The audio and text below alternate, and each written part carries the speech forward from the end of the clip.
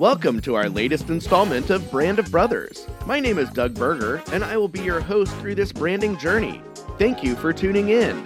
In this episode, I'm excited to share with you the latest in brand refreshes, a history lesson, wisdom nuggets, and so much more. Let's get branding. Brand updates. Let's talk about our latest favorite brand refresh, Kraft Heinz. You've probably seen it by now and quite possibly didn't even realize it. But just in case, you can see it for yourself in our Instagram feed or on our website, brandshowlive.com.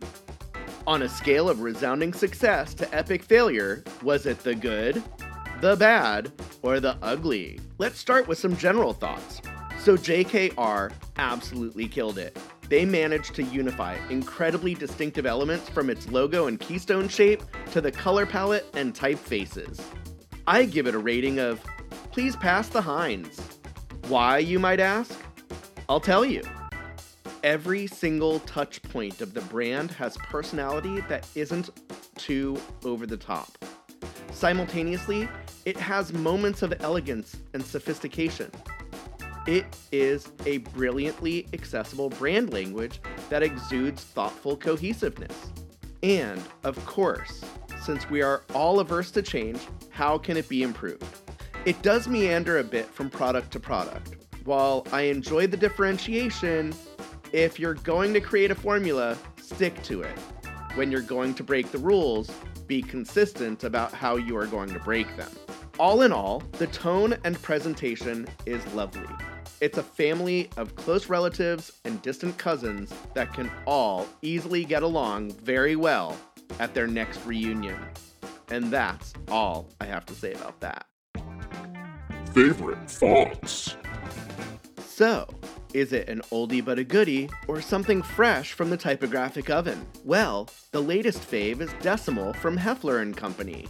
According to their website, Decimal is inspired by how wristwatches once shared a distinctive form of lettering. You can actually watch how it was made in the Netflix original series Abstract: The Art of Design, Season 2, Episode 6. I highly recommend checking it out. I even wrote a little haiku review for you. So here goes nothing. Sure to make you smile, big or small, any style, truly versatile. From old watch dials, these distinctive styles transcend forms, celebrate time. That was fun. Thank you for indulging me. And of course, you can see it for yourself on our Instagram or website at brandshowlive.com, as well as on the Foundry's site, which you can find in the comments. Logo history lesson.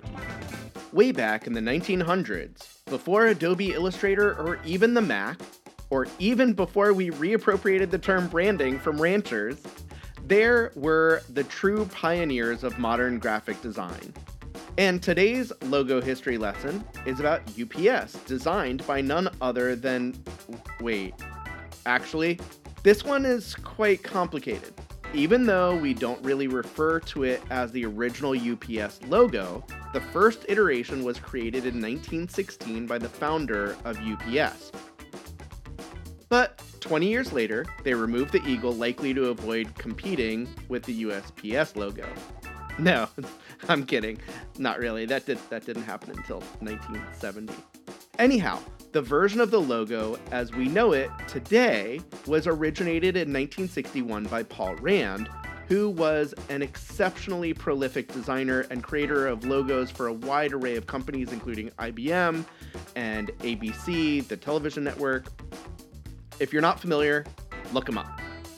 Anyhow, in 2003, branding agency powerhouse Future Brand reimagined the logo. The three-dimensional effect was removed in 2014 in favor of a simpler, flattened appearance. And as always, you can check out our Instagram feed at brandshow.live to see what we're talking about. But for now, picture it. The most recent incarnation of the logo from 2014 is a simple shield that is rounded at the top with straight edges that taper to a sharp point at the bottom. Contained within the arc is a slight swoosh of gold that blends with the same colored stroke that edges its way around the shield. The remaining background is a dark chocolatey brown, with lowercase letter forms UPS, displayed in a customized sans serif typeface created by Future Brand in 2003. Sounds like a pretty cool logo, right? Do I like it? Well, it is a classic. It still has a nod to Paul Rand, but it has a contemporary vibe that gels with the history of the brand as well. I think I'm definitely better with it now that it's not superfluously three-dimensional. However, I do miss seeing the Paul Rand version. It just had more character, it was more personable, and it told you what the company did in a supremely simple fashion. Alright, and moving on. Wisdom Nuggets.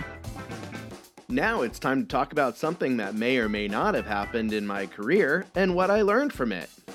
So, the toxic client. Everybody experiences what could be described as a toxic client. My first years as a designer saw plenty that could be lumped into this category. Generally, these were practitioners of wanting cheap, fast, and good, but especially focused on being cheap without sacrificing quality or expediency. As I gained experience, I learned the service we provide has value beyond time. The Graphic Artists Guild made this especially clear for me with materials like their handbook on pricing and ethical guidelines. So, as time went on, these so-called toxic clients transitioned from looking for a cheap logo to being proponents of scope creep. This is a classic situation where they will know what they want when they see it. So classic. I mean, we're talking excessive iterations or complete pivots. Pivots. Great. Now all I can think of is that scene from Friends. Pivot!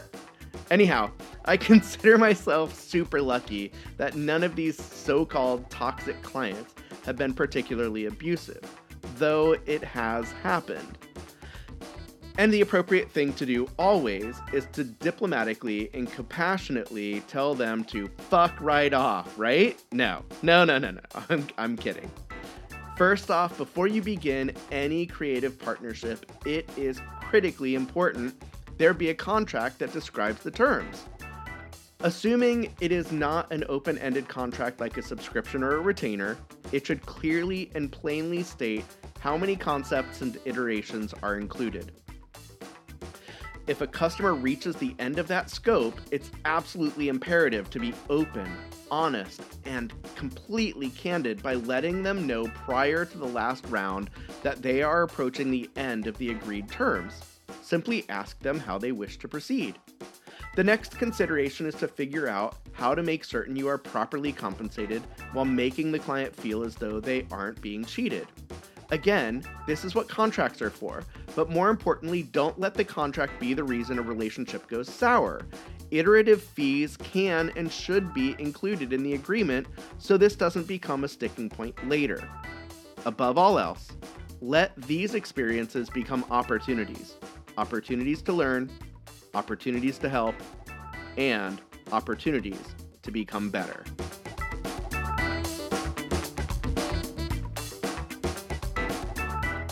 Well, that takes us to the end of this installment, and I certainly hope you enjoyed this episode of Brand of Brothers. Thanks again for tuning in. This episode was written, edited, and hosted by me, Doug Berger. I produced it with my professional partner in crime, Simon Jacobson. Find more details about the show on our website at brandshowlive.com. If you enjoyed the show, please share it with your friends and colleagues. If you didn't, please share it with your family and enemies. Either way, please leave us a review on your favorite podcasting platform.